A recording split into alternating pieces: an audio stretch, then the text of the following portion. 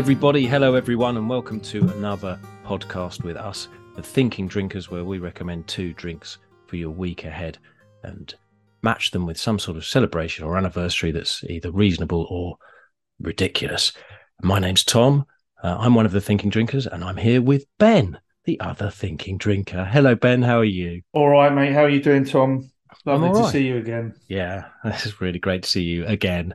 How's your week been? What have you been drinking this week? Well, I've been drinking cider. Ooh, Lovely shippy cider. Because we recently had a gig in Taunton and Exeter, one night after the other. And in between the gigs, we went to Sheppey's cider producer in Somerset, between Taunton and Wellington. Had a very nice time there. They've got it was harvest time, wasn't it? There was tractors and apples and trees and like all the great stuff. Yeah, they didn't have John Deere tractors, did they? They had the blue ones. I can't remember what they're called. It's been years since I've talked about tractors. Cool, yeah, and we had a ploughman's lunch. Do you know what? Do you know ploughman's was invented by the dairy board? I did, but actually, you told me that. That's a fact you've shared with me. Thanks, let's mate. do that again. Pretend you didn't know that. Okay. Did you know that the ploughman's was invented by the dairy board?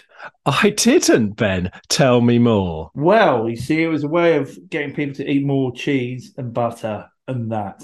And one of the pickles that I think, see what I did there? One of the things that gets me with the ploughman's is there's never enough bread for the chutneys and the pickles and the cheese and everything. But Sheppey's, they've got a lovely little setup there. Smashed it. There's loads of bread. There was. I really enjoyed it. We'd been on a bike ride, so we deserved our lunch and our drink. We call it the sunshine, that autumn sun. Oh, it's beautiful. Just me and you in our lycra. It's quite romantic. I was having a nice time. Yes. And then we did a show over that way because that's what we're doing at the moment, sort of traveling, touring. This weekend it's an absolute circus, Tom. We've got bikes with 2 wheels on. We should start going around with bikes with 1 wheel and wearing clown shoes. Because essentially we are clowns. But where is the travelling circus going this week? It's going to Yorkshire. This on a Wednesday. Yeah, Yorkshire, north and south. And we're stopping off in the Peak District on the way at the White Peaks Distillery, where we're doing our members tasting club for anyone who's a part of that. Lovely club where we send out. Tell me more about the Spirit Subscription Club. Well, I will, because as Christmas comes, people are going to need gifts, aren't they? And this is the perfect gift to give this Christmas, because for a whole year, we send 3 drinks to your house, direct through your door, 60 mils of lovely discerning drinks, and then we taste them in a virtual tasting session once a month. And we're going to the Peak District for ours on Thursday at the White Peak Distillery, which is why I've been drinking their incredible whiskies and their cask rum, which are all made in England. So we've got English whiskey, and the White Peak Distillery is an incredible setup at the Wireworks over in the Peak District. So I'm very excited about that, and I can tell you now their whiskey is banging gear. It's banging gear? So let me just, in summary, the subscription club, just so I'm clear, right? Is for just £150. Are we keeping the price the same? Well, I tell you what, if you're listening to this podcast, early bird special, why don't we do it for buy one, get one free? How about that? Yep, I'm going to say that. We haven't discussed this. We haven't discussed this business proposal. Buy one, get one free. To the board. Well, here we are. We're meeting. I mean, these podcasts are very much business planning sessions, aren't they? Buy one, get one free. Go on. If you're listening to this podcast right now, what's the code? What's the code for it? Well, you just have to email us info@thinkingdrinkers.com and say, I would like to buy one, get one free. And when you buy one, we'll make sure we put 2 subscriptions down for you with our production manager can sort that all out for us. So, Who's that? Anna. Okay. All right. I do. Yeah. Okay. Right. So anyway, what else has been going on this week? No. But we haven't summarised the. Okay. So just to make it clear what you get. Oh yeah. Okay. Every month, we will deliver via the medium of a little letterbox shaped box 3 pouches full of deluxe drinks, each pouch containing 60 ml. Mm-hmm. That's not all, Tom. It's not all, is it? It's not all, Tom.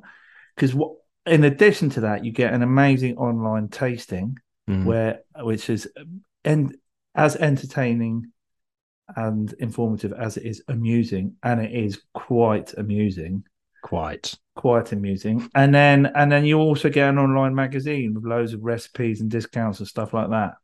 Yep, sometimes discounts, sometimes exclusives. So this month, one of the whiskies we're going to be tasting hasn't even been released yet. It's being released on the day we're tasting it, and they're only releasing 2,000 bottles. So it might not be a discount, but it might be an exclusive access to something that no one else has even tried. Yeah. So I mean, there's always a discount to be had because the subscription is in itself a discount.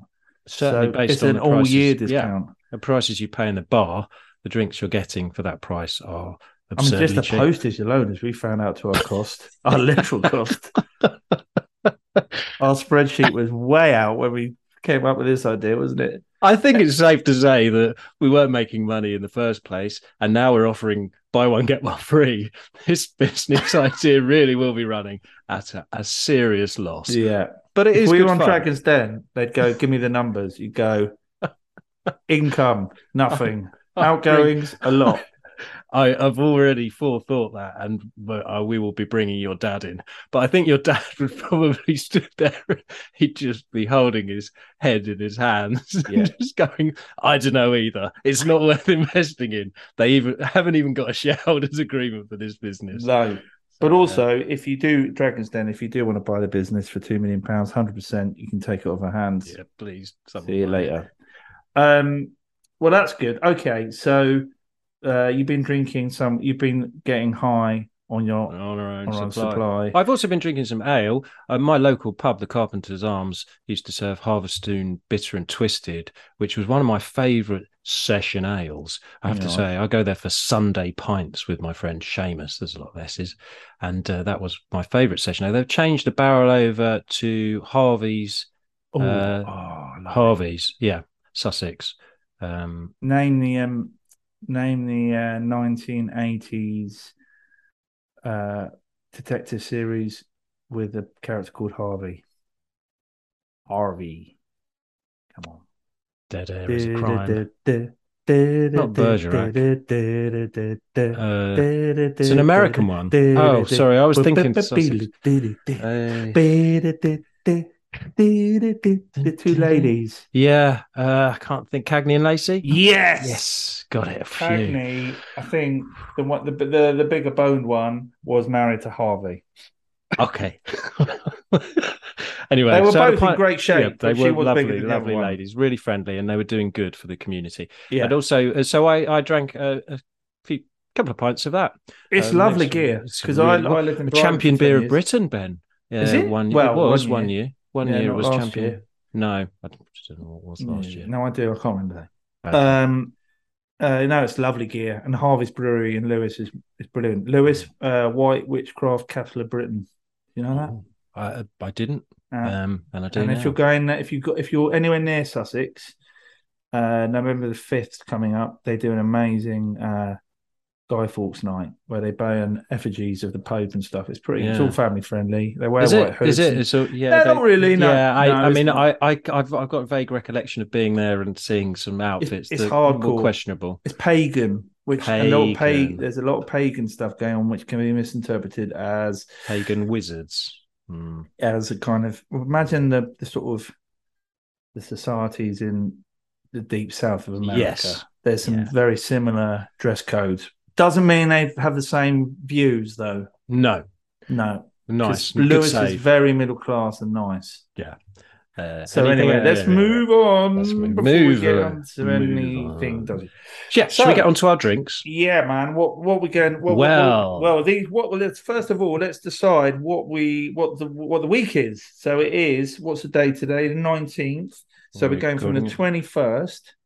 Yep. Right up until the 26th. So we could have had National Hungry Day. Yeah. This is on the 23rd. We could have, on the 24th of October, I discovered that a woman got shot by a dog called Trigger. That's funny. Did she die? I can't remember. No. She didn't die. No, just a flesh wound. Yeah. She was hunting ducks in Indiana. The 25th of October, Battle of Agincourt. That's a good one. Yeah. But we're not going with those, are we? No. And we're not going for the gunfight at the OK Corral because that's American whiskey. We did that last week. Yeah. So what are we doing, Tom? Well, the first one we're going to do is the 21st of October, which is the anniversary of the death, a sad anniversary, but the death of a hero. So up we go again. It's a roller coaster, this one. Death, hero. Yes. Admiral Lord Horatio Nelson. No way. When did he die? 21st of October, 1805. Yes. And we all know Nelson. He's got a massive column. He does. Which was erected in 1843 in Trafalgar Square. Which birds still flock around today. Birds flock around there, and it's covered in shit. And the analogy falls down a little bit. Yeah. And for those watching this on YouTube, where a lot of people access their podcasts now, I've got Nelson's column behind me right now, fully erected and behind me. And Admiral Lord Horatio Nelson is famous for many things, but mostly famous for us for giving Napoleon's French Navy a proper spanking. Beat them up. Do you know what the score was in ships? It was well, he was against the odds. I know that. They had around 33 ships to his 27. Yeah, but how many did he sink and how many? Do you know the score? Was it? I don't know. Tell me the score. 22-0. 22-0. They didn't sink one single British ship. Wow. Why? Because they're not very good at it. They're not very good at war. We'll come back to the French. Let's come back to them because let's give the Vice Admiral Horatio Nelson, or the first Viscount Nelson, or first Duke of Bronte Nelson. There's many titles. Let's give him his dues because, for a start, he's a man that's rallied against the odds. He was one of 11 kids. He was in the middle of the family, and as a result, he was going to get no discernible inheritance. And back in the day, that meant he was a loser. Financially, but also in terms of prospects. The family didn't really believe he'd amount to much. So at the age of 12, he joined the Navy. And his family didn't really think that was a great idea, particularly his uncle, Uncle Morris Suckling. That was his uncle's name, Mo Suckling. Can we just pause for a second? Mo Suckling. What's his Morris or William? Morris. So shortened to Mo Suckling, and he was an uncle. Mo Suck, as his rap name would be called. If that isn't a name for a weird uncle, then I don't know what it's been. Come on, kids, tidy up. Uncle Mo Suck is coming round. So Nelson's uncle, Mo Suck, was a bit down on Nelson. He famously, apparently this is famous, I don't know, I'd never heard this quote, it's not famous, but someone wrote that it was famous. He said when he heard that Nelson was joining the Navy and Mo Suckling was in the Navy, he said, "What has poor Horatio done, who is so weak that he should be sent to rough it out at sea? But let him come, and the first time we go into action, a cannonball may knock off his head and provide for him at once." So, brilliant! What an absolute twat! What did? There's no one's heard of Mo Suck, have they? They haven't. Everyone's got. Yeah, I mean, everyone has heard of Lord Nelson, and Mo Suck doesn't have an enormous shaft in Trafalgar Square. It wasn't. Concrete, I don't know. In a Corinthian style. Certainly, no enormous shaft has made it into the diaries of Mo Suck. But it turned out that Nelson was giving him a proper V for victory, and an up yours to his uncle because he turned out to be pretty good. He went to the Naval College, Ben, where he learned to belly dance. Where he also learned to belly dance, and he was a natural. He took his first command at the age of 20, so 8 years after joining, he had a command, and he became an admiral at the age of 39. Having said that, it wasn't very easy for him because people may know this fact. Nelson suffered from seasickness for his entire career. which is really quite unfortunate. But he really did want to persevere. He said, he famously wrote, might not be that famous, but he wrote, he was ill every time it blew hard. See also weird Uncle Mo, and nothing but his enthusiastic love for his profession kept him 1 hour at sea. So well done, Nelson, for persevering. Proof to all those young people now who not persevering in their careers. Yeah, you got to, even if you hate what you do, you despise your daily routine. Just keep doing it, guys. Yeah, because that's what life's about. That's what if you want to see. Kids. If you want to see what that looks like, come to Barnsley on Saturday and see our show. Yeah, exactly. You'll see what it means to despise. Just plow on through, guys, even though it makes you do a bit of sick in your mouth. Yeah. Nelson was also famous for breaking the rules, disobeying orders. He claimed in the Battle of Copenhagen that he couldn't see the signal to withdraw from the battle, but he was looking through the telescope with his bad eye. He had one blind eye, so he was looking through the telescope with his blind eye. Not where the phrase "turn a blind eye" comes from, which is what I erroneously believed. Is it not? I thought that was where it came from. It's not. Apparently, it was in circulation, that phrase, in the 1600s. So I was a bit disappointed. That's a shame. You shouldn't have said that. I know. I've got a couple of others. Well, Anthony, can I just, whilst on his eye?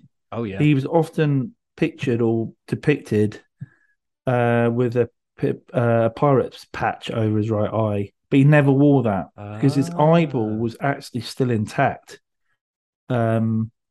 Even though it was blind, it looked like it was in decent nick. And because it got damaged, as we all know, in Corsica in 1794. Yeah, I knew that. 79. I thought it was 1793. Was it 1794? No, I always get that wrong. Yeah.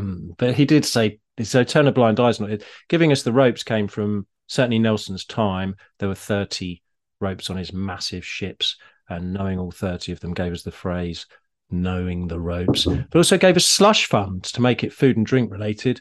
The slush fund comes from the fatty waste grease that was created from cooking salt meat by the ship's cooks, and they could sell that at port to candle makers. So that was the slush fund, and that money they could use to spend on anything they liked. Maybe, Ben, a bit of rum, although as we know, they did get a rum supply, which is where we get the term grog and groggy. If you're feeling groggy in the morning, that comes from Nelson and his navy.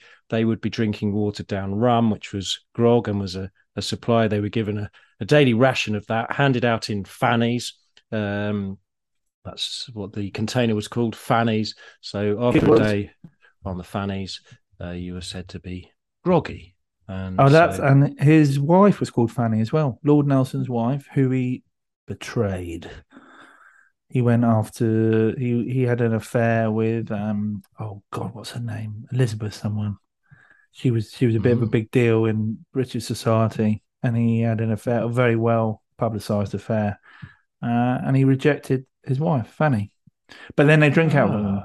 Also, did you know that if you lose it in France, if you lose at Pétanque without scoring a point, you have to kiss the fanny. It's a picture of a rather big boned lady.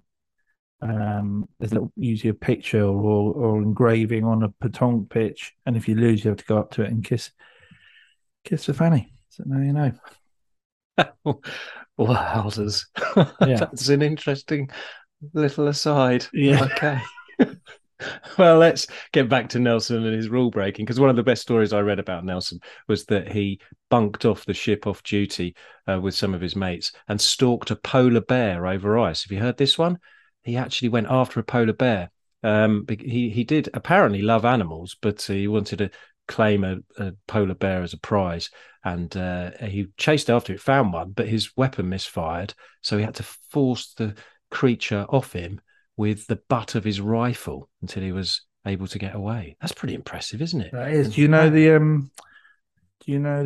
what's the word where there's a sort of rhyme to make you remember something? There's for bears. It's brown lie down, black fight back, white really good night. Did you know as well, Tom, that the statue of Nelson where the way it's pointed, it goes right down Whitehall, and if you carry on that line, it goes through HMS Victory, where HMS Victory is in Portsmouth, and ultimately beyond that, it hits Cape Trafalgar, which is in southern Spain, which is where he was killed.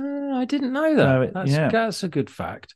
Well, we should in conclusion to the man, we should mention Battle of Trafalgar because, of course, breaking the rules is one of the reasons he beat the French. He decided to go straight at them in two columns instead of going at them in the normal traditional style of lining your ships up in a row, sort of horizontally, and he ploughed straight into them. And well, as history has proven in many occasions, the French don't really like it up and do they? So they shat themselves, and Nelson ultimately defeated them. It was a very, very big battle. 110,000 men fought in the battle, and 3,500 of them were Irishmen fighting for the British, which is quite surprising given the history between those two nations. But the British also have records of Chinese, African, and American men all in the British crews. But were they all? I imagine they were like mercenaries, weren't they? Well, 4,000. Was Britain? Was that when Britain ruled the show? I guess it's some sort of. Okay, so they were obliged to do it. Sorry about that, guys. Sorry, bad. We made some mistakes. We weren't the only ones. I mean, no. But the French and the Spanish. To point at other countries having been worse oppressors is not really the point, is it? But they did win the battle, but they suffered some injuries, didn't they? The main one being they suffered them. It was more than an injury; it was a fatality, really. I mean, there were 821 crew members on Nelson's ship alone. So it was a really busy ship, which very easy to hide on, I'm sure. But Nelson took the view that he wanted everyone to see him, which might come back to your take on it, Ben. And he wore a very bright blue outfit with all his medals, which made him a bit of a target. Yeah. So he was because he wore his epaulettes, which is French. And in fact, that's why they reckon they could see him. And also, weirdly, he discouraged British sailors from wearing these epaulettes because they look French. He got shot by a French musket man, whatever they are. They can't be called musketeers, can they? That would definitely be swords. But he was shot with a gun. A musket. Musket. It was a musket. It was one of those big sort of cartoon guns that you see in cartoons. And that gives rise to the drink, which is why we're all here. Let's get on to the drink. And he was killed. They didn't think his body would make it back from the Strait of Gibraltar, so they preserved his body in a barrel of spirits. Bit of conjecture over what that spirit was, because there is every chance they were drinking brandy. They were fighting the French. They were off the coast around Spain. So brandy would be the most common drink available to them. That's what the Navy were drinking. But they were fighting the French. So some believe that he wouldn't serve up brandy because of the French, and they were drinking rum. So Nelson, we're going to go with the rum story. Yeah, let's go rum. So they put Nelson's body in a barrel of rum to preserve it for the journey back. By the time he got back, his face was unrecognizable from swelling, but allegedly there was no rum left because the crew had been taking a little sip in honor of their great Nelson along the route back. So we have the term Nelson's blood, which is the naval term for rum. And the rum we're going to suggest you have with your celebration of Nelson's life is Puss's rum, because Puss's rum is a faithful replica of the naval rum ration that was issued last on 1970, 31st of July, which we might come to at a later date. And it's a rum that's really been put together in honor of the rum that they were serving to the Navy at that time. And it was created by a guy called Charles Tobias, who was actually near Gibraltar on his yacht when he got into some trouble with the engine. And the Navy rescued him and also gave him some rum. And he liked the rum so much, he endeavoured over the next few years to create a rum that could taste like the rum ration, and quite tirelessly went through the recipe and put together rums that are a blend of 5 from the Caribbean region. And that's what we've got today. So we've got some rum in there that comes from Guyana and 2 from Trinidad. And Guyana rum is made on these wooden pots stills, which are unique. So that's a great rum. Trinidad and Tobago makes sort of quite nice, spicy rums. And then it's bottled in Barbados, and its spiritual home is... Sorry, it's not bottled. It's bottled in British Virgin Islands, which is where its sort of spiritual home is, and home to the Soggy Dollar Bar. Have you ever heard of that? Soggy Dollar Bar? No, I haven't. No.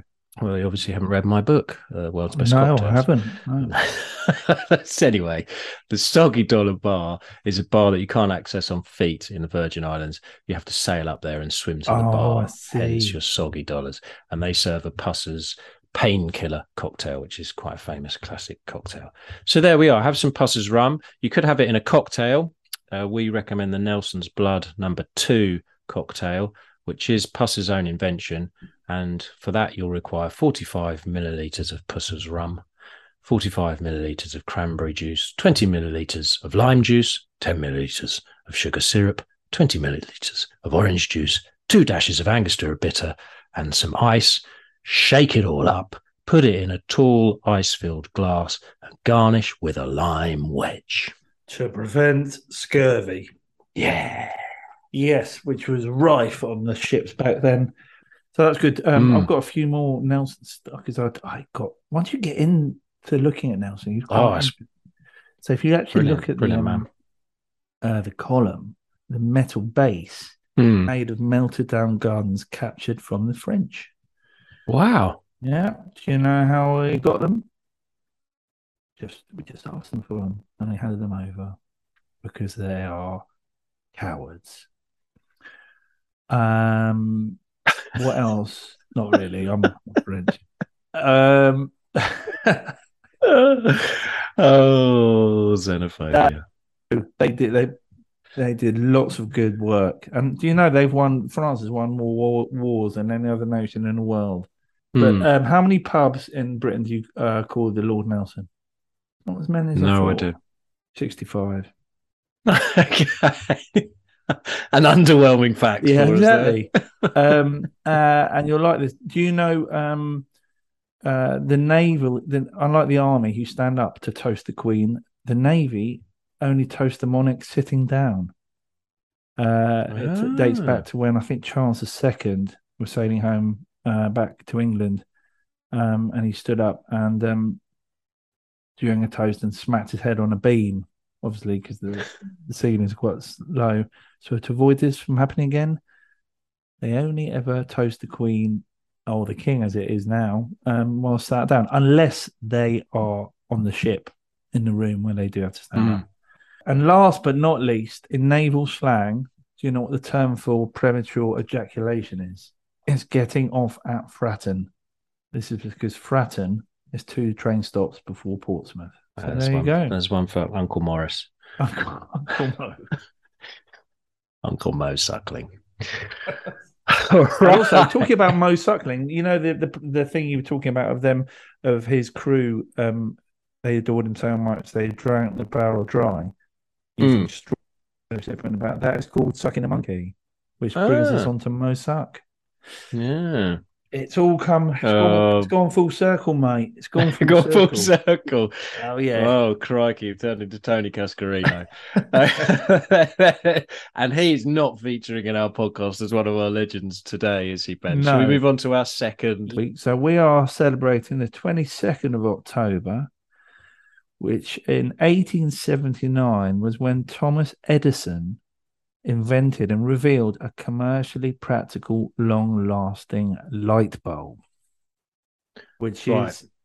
So let me tell you a bit about Edison, because I'm just going to say that was quite specific, and I'm sure you'll explain why, because this is one of the things with Edison, isn't it? You said he patented and were invented, in inverted commas, but it was the first commercial light bulb, wasn't it? Because he didn't actually. No. So what Edison was very good at was essentially looking around and working out what other boffins were up to, and invented, and then tweaking those inventions and making them commercially viable. Because what a lot of boffins were doing was coming up with great inventions, but didn't know how to make them relevant to everyday life or make them affordable. He set up this invention factory in New Jersey where he assembled they were called the Insomnia Squad. And basically they were these like several dozen nerds who, with anoraks and zip right up to the top. And each of them had a sort of distinct talent, and they stayed up all night thinking of good ideas, which is why I imagine he became interested in the light bulb, because before that there was kerosene lamps, but there were quite a few inventors who had successfully created an alternative to the kerosene lamp. But Edison, who was late to the party and therefore benefited from all the work they'd already done, he realized that light bulbs needed a whole new, they couldn't just work on their own. They needed a whole new infrastructure. So generators, substations, transmission lines, all that kind of thing. And he also realized that there needed to be a customer sort of desire for it, an awareness of it. So he designed and made this whole system with the light bulb at the heart of it. The first like public demonstration of these bright lights was in Menlo Park, New Jersey, at the end of 1879. And he then built a really small generator in Lower Manhattan that only put lights in like 60 homes. But there was a reason why he chose that neighborhood.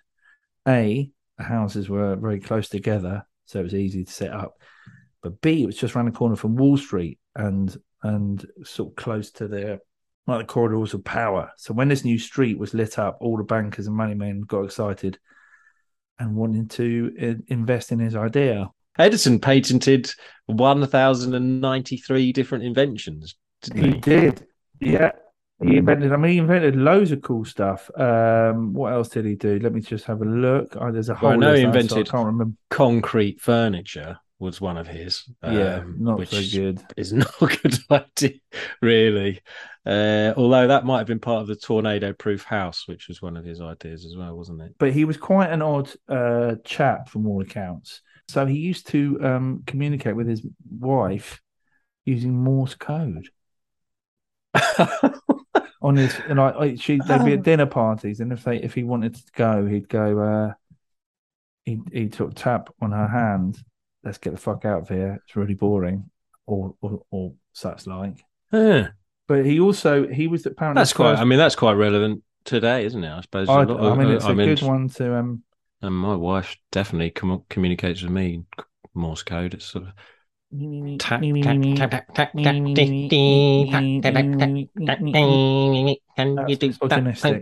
Stop it. It's not misogynistic. It's just partners. Yeah, it's probably could be a man. It could be our wives. Yeah, exactly. Yeah.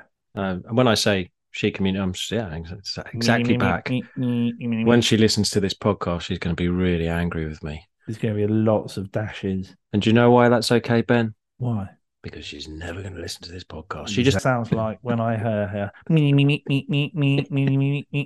Anyway, he believed that there were a dozen or so tiny, minuscule people living in each of our brains, and that when we die, Edison reckoned, these little people simply pack their bags and go and live in someone else's head. It's not a bad theory.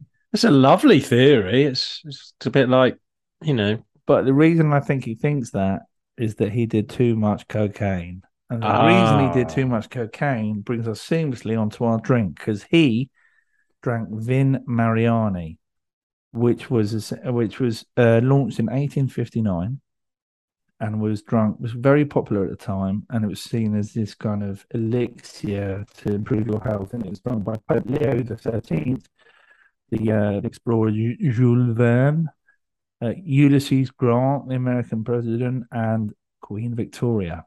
And the reason they liked this stuff was it was potent, and it was basically red wine with cocaine leaves in it. Cocoa leaves, not coca leaves, because that's chocolate. You know what I mean? Yeah. It's coca. Coca, exactly. Rather than cacao or cacao. Yeah. But it was basically wine with coke in. Unsurprisingly, it it kept him awake. Each fluid ounce contained 7.2 milligrams of cocaine, and it was French wine, and it basically allowed him to stay awake at night, gave him a bit of a buzz, and there's a reason why he needed a light bulb. Now, Vin Mariani has been relaunched, and we tasted it recently at one of our Groucho clubs, but I'm going for something else. I'm going for a version of it, it's a drink called the Kalimoto, and it is a mixture of red wine and Coca-Cola, equal parts. Didn't get really popular until the 70s when there was this in the old port of Algorta, which is in the Basque Country. They had this big festival where, for some reason, the youngsters were put in charge of getting the wine, and they got mugged off basically and got sold loads of sour wine. And to try and sell it, they mixed it 1-to-1 with wine and Coke. And if you go to San Sebastian, places like that, it is a drink. The Kalimoto is one of the drinks which is very popular. But I've been lucky enough to visit the Basque region where this drink is enjoyed. But they used to drink it, and they don't do this so often now, but you might if you go see it or ask for it, to be drunk from a poros. And that's like these sort of jugs with a very thin spout. And they're a bit like a watering can. So as you pour your wine and Coca-Cola out, it comes out in a very thin stream. So it actually can go directly into your mouth. And they have this on the table with a cork on the top to keep usually wine, but sometimes your mixture or your Kilimoko, mix. So you can have it as a table serve, and you don't have to have glasses. So it keeps it fresh. And then people share, because you don't have to put your lips to the glassware. They just pour it into each other's mouth, a bit like a discerning, fancy sort of layback, I suppose. Well, I suppose that also in Spain they do that with the cider, don't they? The cider, they pour it from... They throw it, which aerates it and gives it more mouthfeel and things like that. Body. Right, I'm going to try this. Equal parts Coca-Cola. Other cola products are available. And Rioja. But of course, Coca-Cola was designed and based on the Vin Mariani story. The Vin Mariani, I mean, the Vin Mariani with the Coke, it was banned in 1906. So even as late as that, you could be drinking wine with cocaine in. And they stopped it just before the beginning. It was banned officially, but they kept making it on the sly and repackaging it and getting around the rules until the beginning of World War One. Which is when, actually think about it, wine with Coke in would have come in bloody handy.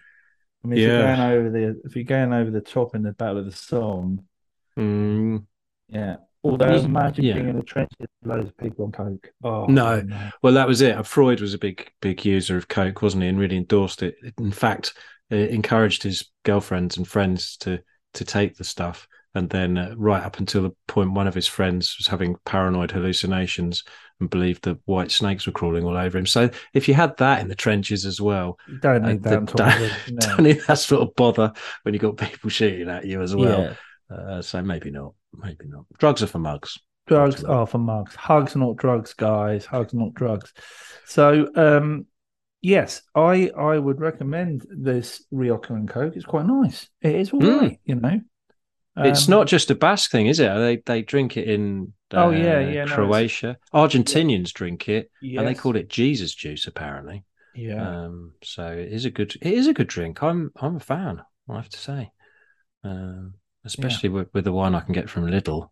The Lidl one's good, but Vin Mariani, you can actually get the new version with no cocaine in it, obviously, but they do have Bolivian coca leaves in there, and that we had that the other day at the Groucho, where we do regular tastings, don't you know? And that's our second drink of the week. So go away, think about your dinner parties. As we know, they're all the rage. Don't do Coke, guys. Don't do any fueling, some organised crime, and death and destruction. We don't like drug users. But more importantly, it turns you into a bellend, boring bellend. Chatting shit that no one wants to hear. Ideas like dog nappies, which I think we can all agree are bad ideas that just get repeated at full throttle. Yeah. Your stupid narcotics. The Insomnia Squad came up with some crap ideas because they all coked up lunatics. Dog crap. Yeah. So that brings us to the end of our 2 drinks recommendations. If you are in the Yorkshire area, north or south this weekend, please don't have a dinner party. If you're on Friday, you can come and see us in Selby. And then Saturday we'll be in Barnsley. So, and then beyond that, let me just get to our. I can't you remember get to our dates. We've got half term. What are you doing half term? Oh, looking after the kids a bit. I went to Ninja Warrior with my kids the other day. I won't be going back there ever. Right. That is if you are looking for an experience that provides both headache and extreme bodily fluid loss, and I'll explain why, because that sounds a bit odd, but I just sweated a lot in there, and the screaming. Don't go to Ninja Warrior with your kids. I'll take them on a bike ride or something. Anyway, what are you doing? Are you going? I'm on a barge. You're on a barge. I thought it'd be a good idea to put my wife and my 2 boys in a very small confined space in October while it's raining and sail, drive. What do you do? I'll find out. Potter down the canal towards Bradford-upon Avon and back again. It seemed like a good idea when we booked it. But beyond that, if assuming I'm alive or I'm not in custody after that week's holiday, we are taking our shows on the 4th of November to Wickham, the Hogsback Brewery on the 11th of November, 12th of November, the day after, we're going to Worcester, and then we're in Bristol on the 18th, Isle of Wight on the 2nd of December, and we finish our year of fun and frolics on the 15th of December at the Wolverhampton, the Robin R&B Club in Bilston, Wolverhampton.